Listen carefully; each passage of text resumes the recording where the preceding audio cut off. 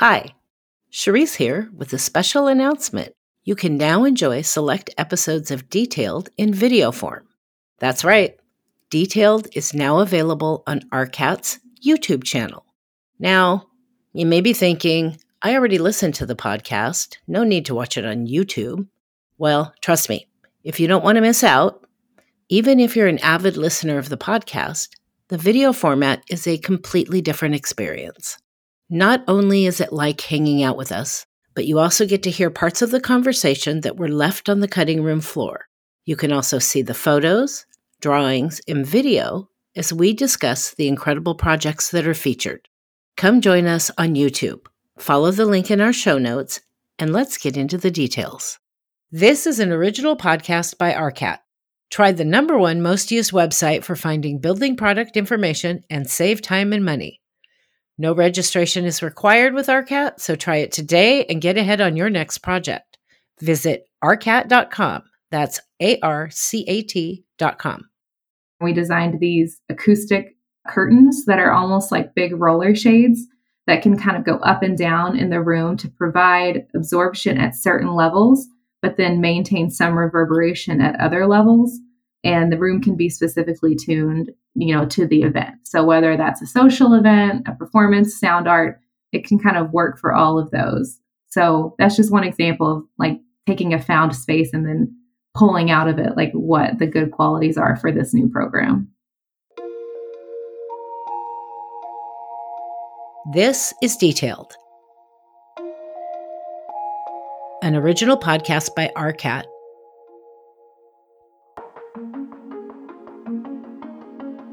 I am your host, Cherise Lakeside, Senior Specification Writer at RDH Building Science and fondly known as the CSI Kraken.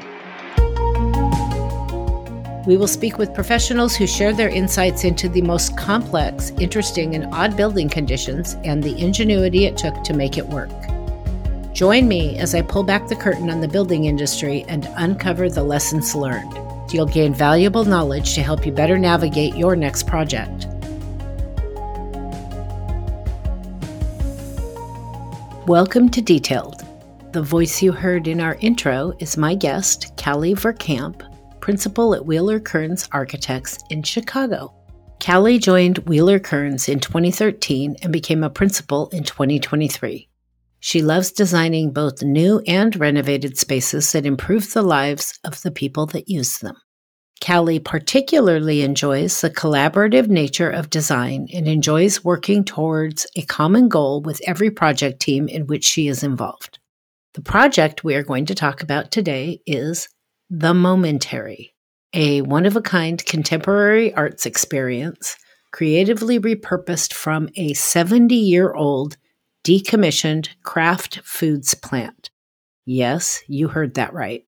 But before we get started, don't forget to take a look at the project photos and drawings as you listen along. You can click the link in our show notes or visit www.rcat.com/podcast. Located in downtown Bentonville, Arkansas, the Momentary, a satellite of Crystal Bridges Museum of American Art, is the perfect hangout. From exploring the galleries and outdoor artworks, to catching a performance, to enjoying a savory bite or refreshing drink, there's something for everyone to discover. Today, the Momentary makes cutting-edge contemporary art a part of daily living, but it was quite a journey to get to this point. The client is Crystal Bridges Museum of American Art, which is in Bentonville, Arkansas. They had opened in 2011, and I was still living in Northwest Arkansas at that time. I was still in school.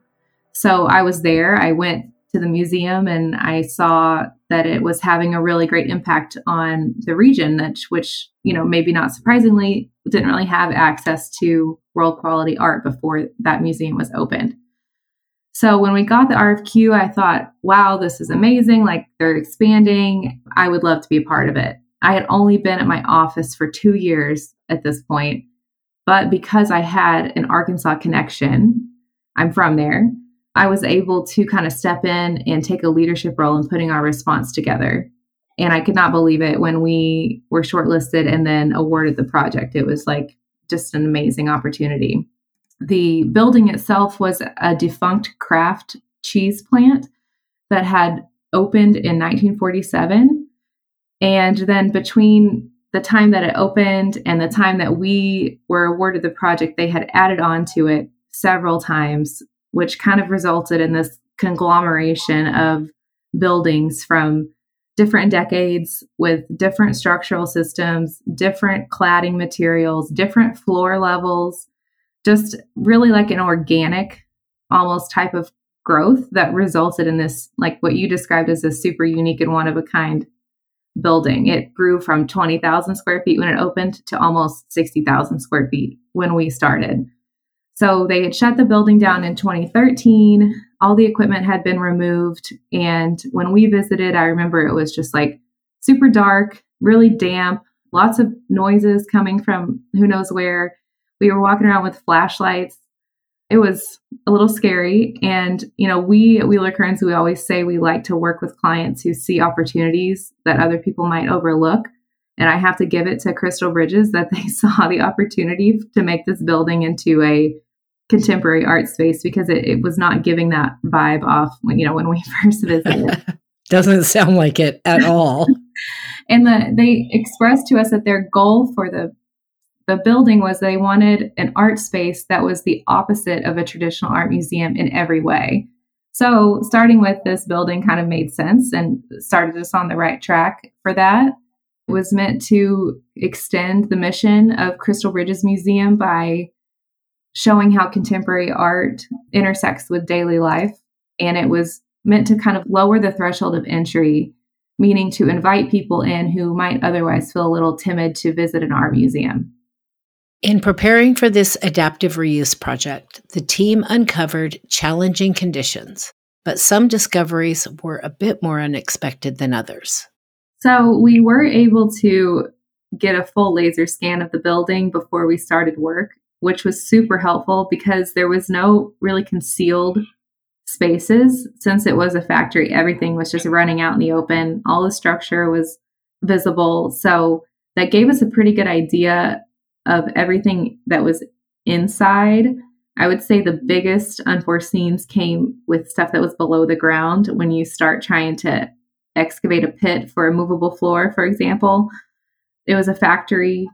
It was the biggest water user in the town before it closed. There was drains everywhere, documented and undocumented. There was apparently a well on the site. There was a whole house underground that we didn't even know, like the foundations and the basement were just all left there on one corner. So definitely the underground stuff was the biggest surprises. That's almost an archaeological dig. It was, yeah. Wheeler Kearns Architects was presented with the challenge of transforming a patchwork of concrete and masonry buildings into a flowing arts experience. Repurposing industrial or former industrial buildings into community spaces is not a new idea necessarily. It's something that's caught on, across the globe. But I am proud, and I think one of the more unique things about this project is because this particular type of building is not one that you normally see repurposed. It's very economically built. One of our consultants described it as a tent for pipes when we first started. It's almost more of a shed than a building. And it's something that you do see a lot in middle America. And it doesn't necessarily have a strong identity or super impressive, interior spaces that you see in a lot of these repurposed industrial buildings. But there was still some value in this.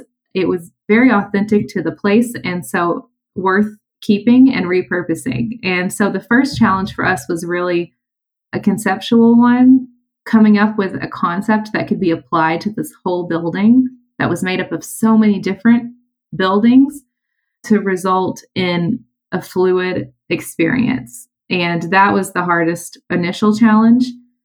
We also needed to consider how to make it safe for people and how to make it accessible. how to make it open more to the exterior. It was very opaque. We had no windows. They're protecting the cheese making process from natural light. Now we want people to want to come in here. Like, how do we do that? Those were our first thoughts before we started to get into the more technical challenges, like how do we deal with 5 different structural systems built at different times? How do we increase the structural capacity for different locations for really heavy art or lots of people? How do we deal with all of these pipes that are left? How are we communicating to the contractor exactly which pipe to keep and which pipe to remove?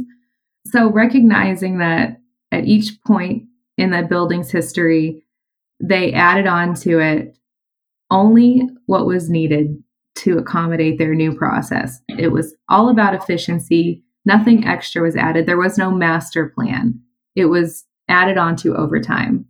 So we presented this next phase as simply the next phase in a 70-year cycle of adaptations for accommodating new functions.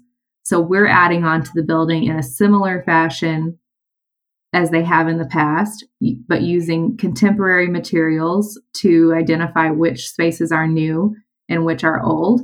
And we're only adding on what is necessary for this new program and this new process. So it's just the next phase in this building's like organic evolution. And no doubt there will be more phases in the future. And we're using very contemporary materials as they did in previous editions. And so we're using glass, concrete, and steel. The additions are conceptually these superimposed elements that occur throughout the site, and they have a language that's applied to them, while the existing building is to literally remain as a relic of the time that it was constructed. We're not touching those existing buildings. So our new additions have a very high finish, a very new presence, high contrast to the existing. They're superimposed and appear as though they might be able to move. Maybe they were just kind of set here for a minute. Maybe they're not permanent. They rest very lightly on the site and almost like distort gravity or weight. So we ended up with 4 of these additions, and these have a similar design language with each other, while also kind of responding specifically to their purpose and context. And glass was the primary material that we used to communicate that new language. We proposed using a frit pattern to accomplish these desired effects for each glass element. The additions that were introduced included a new entry, the container gallery space, a vertical circulation core, and a tower bar. I can start with the 4 additions that we made. The first one is the entry. And this is a 30 by 30, 12-foot tall glass box that's situated in between 2 masonry buildings. It features the frit pattern that kind of is large and graphic and folds around the volume in a really eye-catching format and opens up on 2 sides to invite people into the building there. That's one way that we use this new material to open up the building and allow people to get some visibility to the inside. And because the glass wraps up one side and over to the other, you end up getting a glass roof. When you look through it, you can see some of those old pipes running overhead that were running on the roof. So you're in this new space, but you're still having a view of some of the existing infrastructure. There's a structure that we call the container.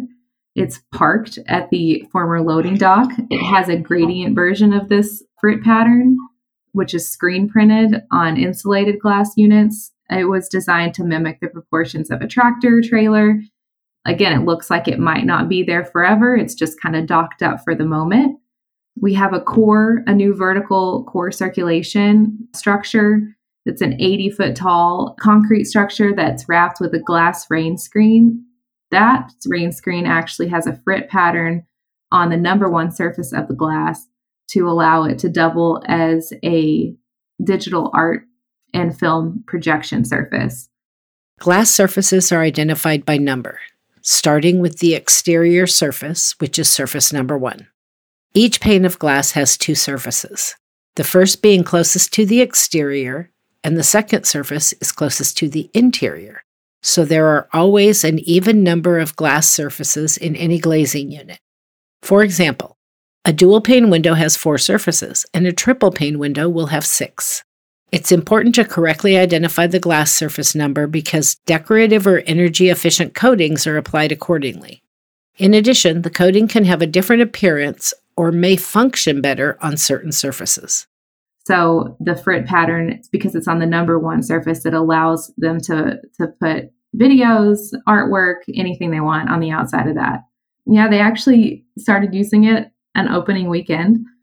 They had a group called Bandaloop who they perform on vertical surfaces of buildings by hanging off of basically the infrastructure in place for window washing.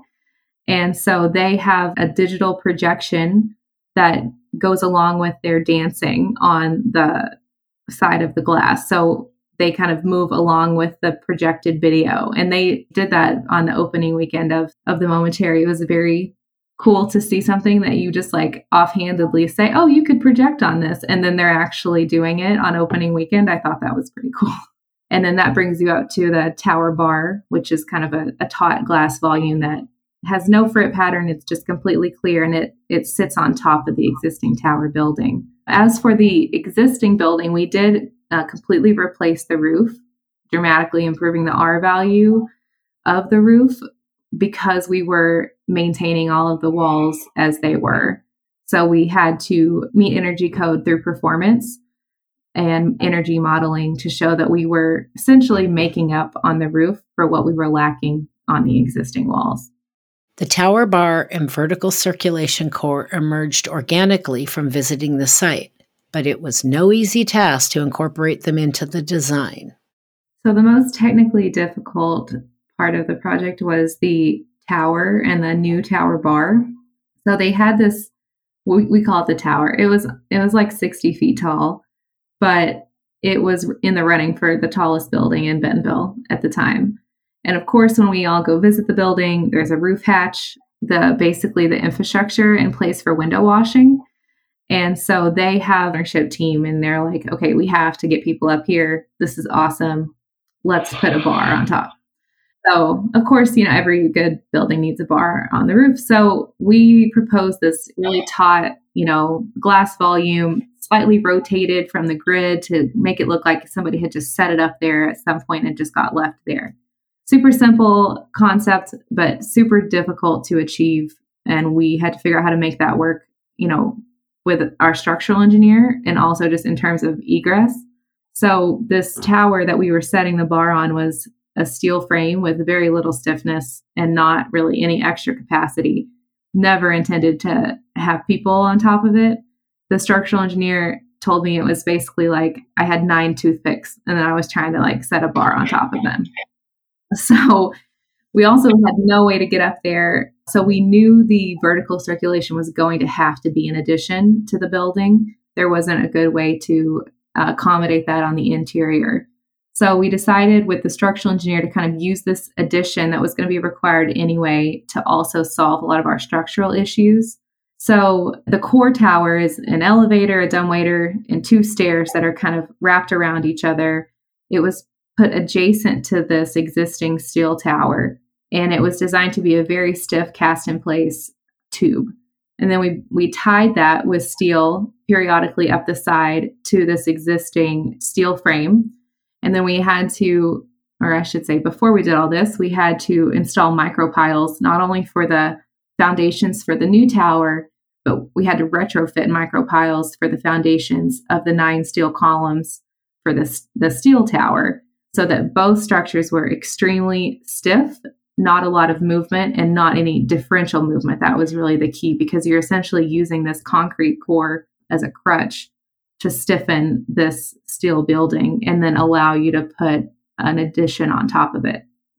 So kudos to our structural engineer who didn't hang up on me when I asked him to do this. And it turned out really well. Really cool place to have a drink if you're ever in town. As part of the effort of visually tying the additions together, the owner commissioned local artists to design patterns to be featured throughout. The Fritted pattern was designed by a local Osage artist, Addie Roanhorse. Working with her was one of my favorite parts of the project, definitely one of the most fun parts. This design concept that we had originally proposed to kind of describe the intended effect of each of these additions that we made, we proposed achieving it through a Fritted pattern. And we said, it could be cool if we worked with an artist to design this pattern that we could help apply to these different applications. So the owner directed the search, and they narrowed the search by only looking at Osage artists, since that was the land that this building was situated on. And I like that because, we're preserving this 70-year history of the site through this building, but the site has a history longer than 70 years. And so by kind of building in the oldest history of the site into the newest additions, I really liked the way that story came together through the owner's direction on that search. So her design was based on finger woven belts, which are part of traditional Osage women's dress. And she described them as typically being fixed at the waist and flowing down the back. And so when the women dance, the belt sways back and forth. And she called the pattern sway, and kind of recalled, her history of dancing with family and seeing the sway of these belts on the women of her family. So once she joined the team, she designed the pattern. It was approved by ownership. And then we collaborated with her to figure out how to best apply it to the 3 distinctly different applications. And we used Illustrator and Rhino to create those files. And then the glass manufacturers used that to screen print on the different pieces of glass. I love that. And what a great way to honor the area and the space and the land that it's on. I'm sure that the locals around there, hopefully that's recognized somewhere in the building, a plaque or something that describes what that is. But I would think the community would be very proud of that as well. Yeah, and what's cool is we recently completed a parking garage on the Momentary property. And we have 3 glass stair towers on that structure.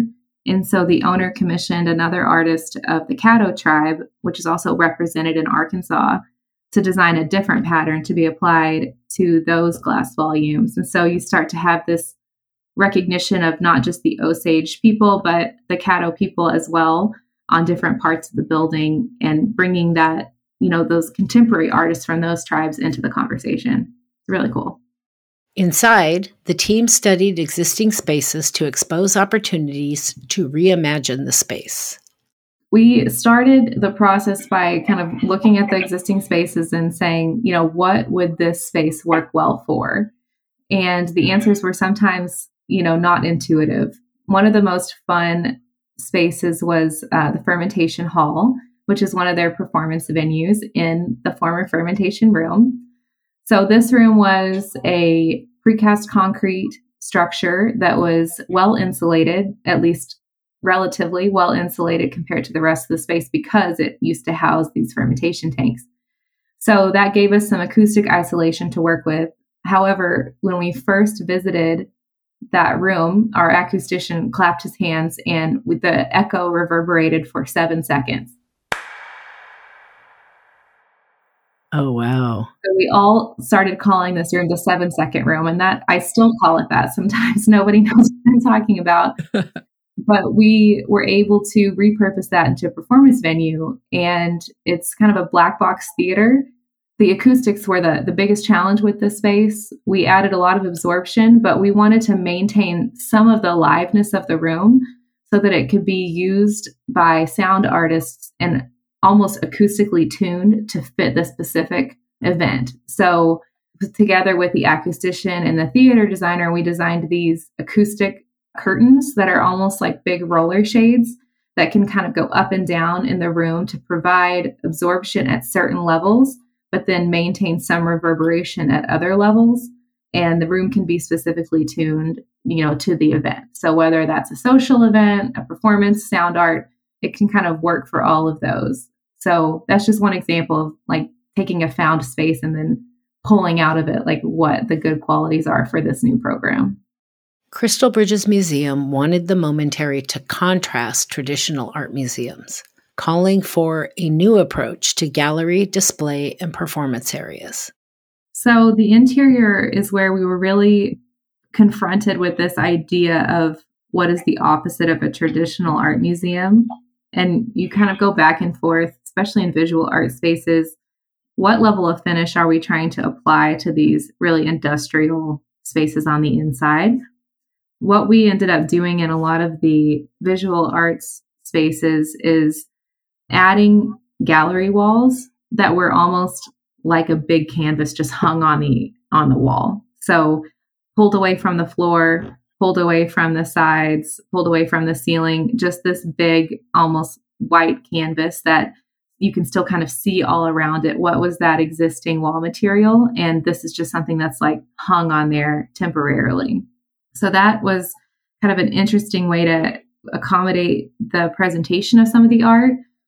As for the lighting of it, that was another big challenge. We ended up working with Light Lab on this kind of plug and play system for the art lighting.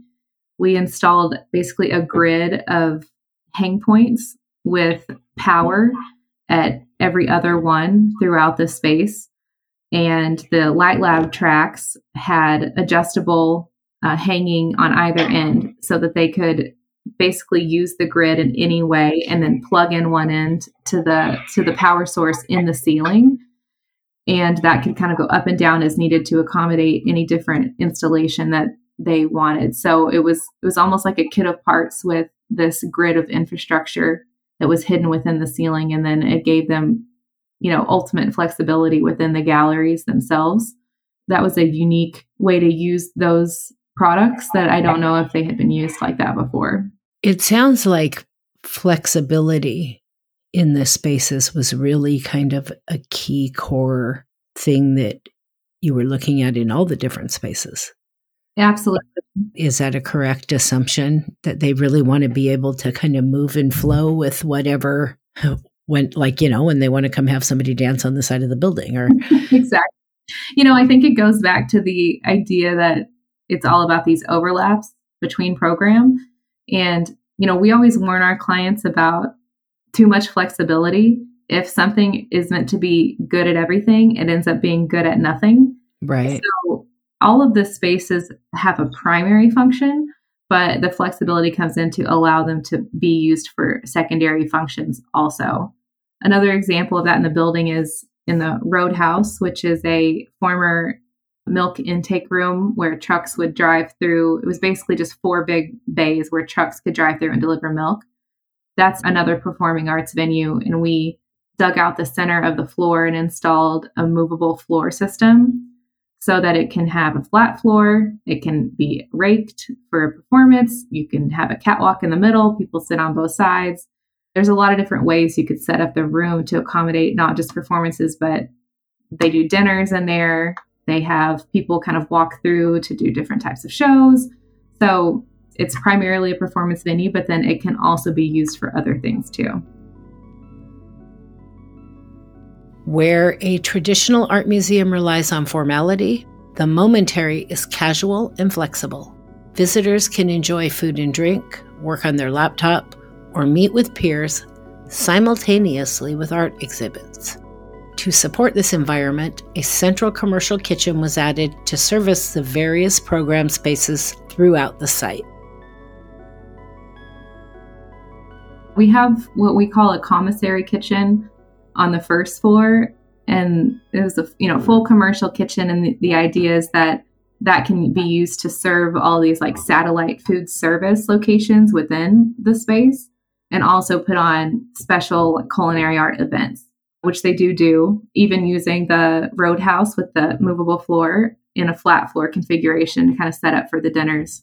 That was the reason also for the dumbwaiter. When you're putting this bar on top of this building, you only have so much room, and putting a kitchen up there was not really the best use of space. So the dumbwaiter idea is so that commissary kitchen can serve even that upper level. Inside and out, the Momentary purposefully overlaps social and culinary activities with art spaces to champion contemporary art's role in everyday life. These unique goals of the Momentary were driven by a wide range of stakeholders. Finding consensus among a group of stakeholders can, at times, be a challenge for designs to emerge unscathed. In this case, the Momentary largely stayed intact. There's a lot of changes and tweaks throughout, but I will say this is a project that I'm very proud that the final building is super similar to what we had presented at the end of our schematic design phase. One of my team members who originally was working on the project with me, he ended up moving away from Chicago right after schematic design, and so he left the firm. But he was able to make it down to Bentonville for the grand opening, and he was so shocked. He said, I cannot believe how close this is to the design, when I left. So through everything, this was like held on to. So I do think this is an example in my portfolio that I'm really proud of, kind of maintaining that concept through it all. Well, and that's probably a testament to your team as well. I do a lot of teaching in the industry as well. And one of the things I always kind of twitch a little bit when I hear is when somebody says, I'll just deal with that later. I don't have time. I really think those are my most detested words to hear out of somebody's mouth, because I always sit and think you don't have 10 times as much time down the road to deal with it, because that's what it's going to take then. Mm-hmm. And good planning, good solid planning from day one, and making decisions, good decisions that you can stick with, are a game changer all the way through to the end. And my just gut reaction is that's probably a real testament to your team of doing really good planning from the very beginning. And I think it's also like kudos to go to the ownership team too, because they had to buy in to that concept very early on, and they have to protect it. They're the ones ultimately making financial decisions. And at some point, some of these pieces were discussed as potential ways to save cost, but everyone really bought into the process and the concept, and, ultimately everything was preserved. So I think it's about building that consensus very early on, like in schematic design, and then constantly reminding everyone, this is our goal, this is our focus. Another reason that the concept may have been preserved could lie in a lesson that Callie learned while on this project. The one thing that I would take from this the most is really about communication and the process of communication with the ownership team. And I've changed the way that I do this forever because of the feedback we got on this project. And I'll kind of explain. Our clients, it's a big group, right? You have this museum, there's a lot of different people at the table, there's a lot of different stakeholders, there's a lot of people that come to these design meetings and then have to agree on a decision. And they shared with us that they were frustrated with the traditional design presentation format because they felt like they were not able to come prepared. They were put on the spot, and they were supposed to provide feedback about something that doesn't necessarily come naturally to them like it does for us. So they said, this isn't working. We have these meetings, we give you our knee-jerk reactions. Then when we think about it, we actually change our minds. We get to talk to each other. We might have a different decision. Then we have to tell you something different, but then you've already wasted time implementing what we said first. Like, it's just not a good process. It's stressful for everyone. Like, we don't like it. And they said, architects, you love to have a big reveal and say, look, this is the design. What do you think? But that just doesn't work for everybody else. So we said, look, we're architects. We work up until the minute of this meeting. Like, we are changing things up until 5 minutes ago. You just don't know that. Like, it's not like we're just sitting on this for 2 weeks, waiting to present to you. But we could give you 80% of what we're going to present in advance of the meeting. I can share what I started calling a look ahead document. And I would put as much as I could. And 1 week before the meeting, I circulate that to everyone who's going to be at the meeting. And it's images, but it's also text. This is what we're focused on. These are the answers that we need.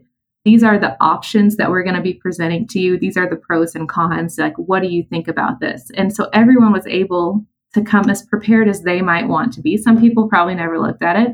Some people looked at it and came with notes and questions. I think people are afraid if you give somebody something in advance that people are going to come like armed to fight you about it. We're all on the same team. They're just coming armed with more preparation and coming with the ability to actually have a productive conversation and leave the meeting with decisions actually being made that we're going to stick.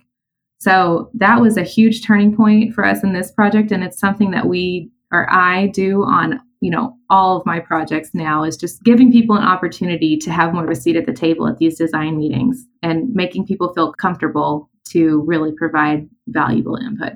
That is a really fantastic idea. I mean, I've heard some of the arguments about not giving documents early. One of them I've heard is, well, if I give them these early when I haven't quite fleshed all these things out, I might get held to this. Mm-hmm. And maybe I don't want to be held to this. But that's a fantastic idea because it's hard working with a large group of stakeholders.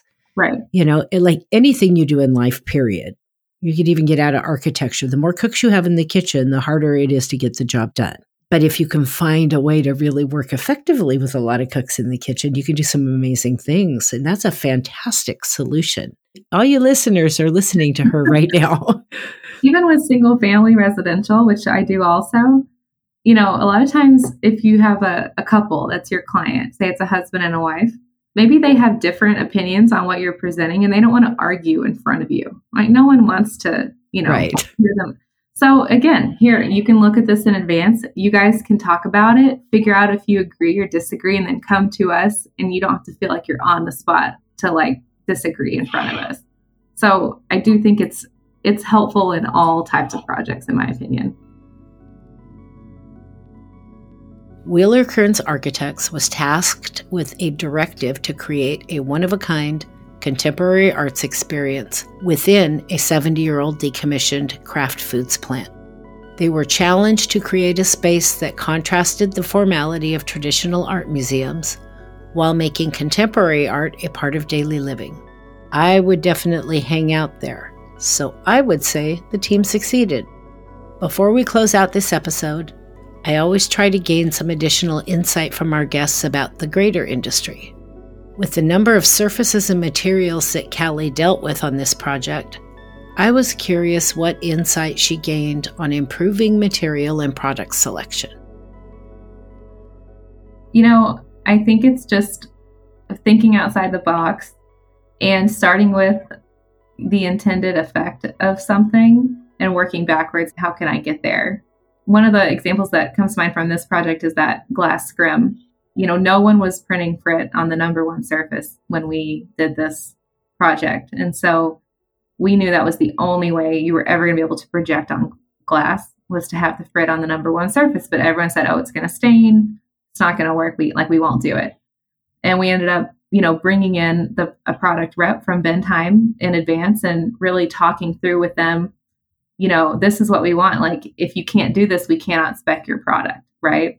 And they did it. It was the first time they had done it. And now it's a standard product of theirs, but it gave them an opportunity to, do something new, and us an opportunity to get this effect that we wanted from a product that we knew was going to work well, like a system that we knew was going to work well. So I think just getting creative and bringing in some of the people on the production side to kind of talk through with them, like, what is the opportunities here? What's the reason why you can't do this? And can we resolve some of those issues? I wasn't anticipating that answer. Not that I was anticipating any of your answers today, but I can't be more grateful that that was your answer, because one of the challenges, I'm a spec writer, so that's my job. And I'm one spec writer for 9 offices. So our staff, like any company, has to do a lot of product research on their own. Mm-hmm. And just throughout my career, in any office I've worked in, there's always this resistance to call the product rep or the manufacturer and say, hey, what do we do here? And my argument back for that is, I call them all the time. I need to get something done. It's like, I know I'm going to do it 100 times faster if I just call them, because they know every little dirty detail about their product. Right. I can't ever know everything there is to know about all the products. Neither can you or anybody else. But that rep knows everything about that one product, and they can look right at it and go, nope, you don't want that. You need to do this. Or like, you were able to basically innovate a whole new product for a company They wanted your business. They wanted to be able to do this project, and they found a way to make it work. And so there's just so much you can do when you take the time to call. Yeah. And I know it takes time. There's time involved, but people look in the here and now. They don't look at how much time did I save by making this phone call. Since Callie is a younger professional, I was also curious what her perception was of the generational shifts occurring in the industry. This answer might be more hopeful than based on fact, but I think that these generations have an opportunity to reshape this industry by eliminating this like architect as martyr persona that is way too prevalent in the profession. And we all know what I'm talking about. It starts when you're in college and it's super difficult to escape it. And the message is that if you want to be successful or if you want to design certain types of buildings, then you have to eat, sleep, and breathe architecture, work as many hours as you can, and pretty much allow other parts of your life to suffer. And I just don't think that's true. I think millennial and Gen Z's focus on mental health and wellness gives me hope that that idea can be put to rest, or at least start to. And, I personally do my best work when I'm rested, which is not as often these days since I have a baby, but get back to that point. And, frankly, when I'm feeling fulfilled in other areas of my life. So it's not, the morning after I slept under my desk in the studio that I'm spitting out the best ideas. So I hope that that is the legacy of our generation and the Gen Zers. I truly enjoyed this conversation with Callie. I hope this episode sparks a new idea, helps you solve a problem that you've been working through, or inspires the mark that you want to leave on this world on your path to world domination. Both personally and professionally, I would say just to leave things better than I found them. That's, any project that I do, we do a lot of adaptive reuse. It's all about leaving something better than you found, leaving it for a community, for people to use. And I try to apply that in my personal life as well.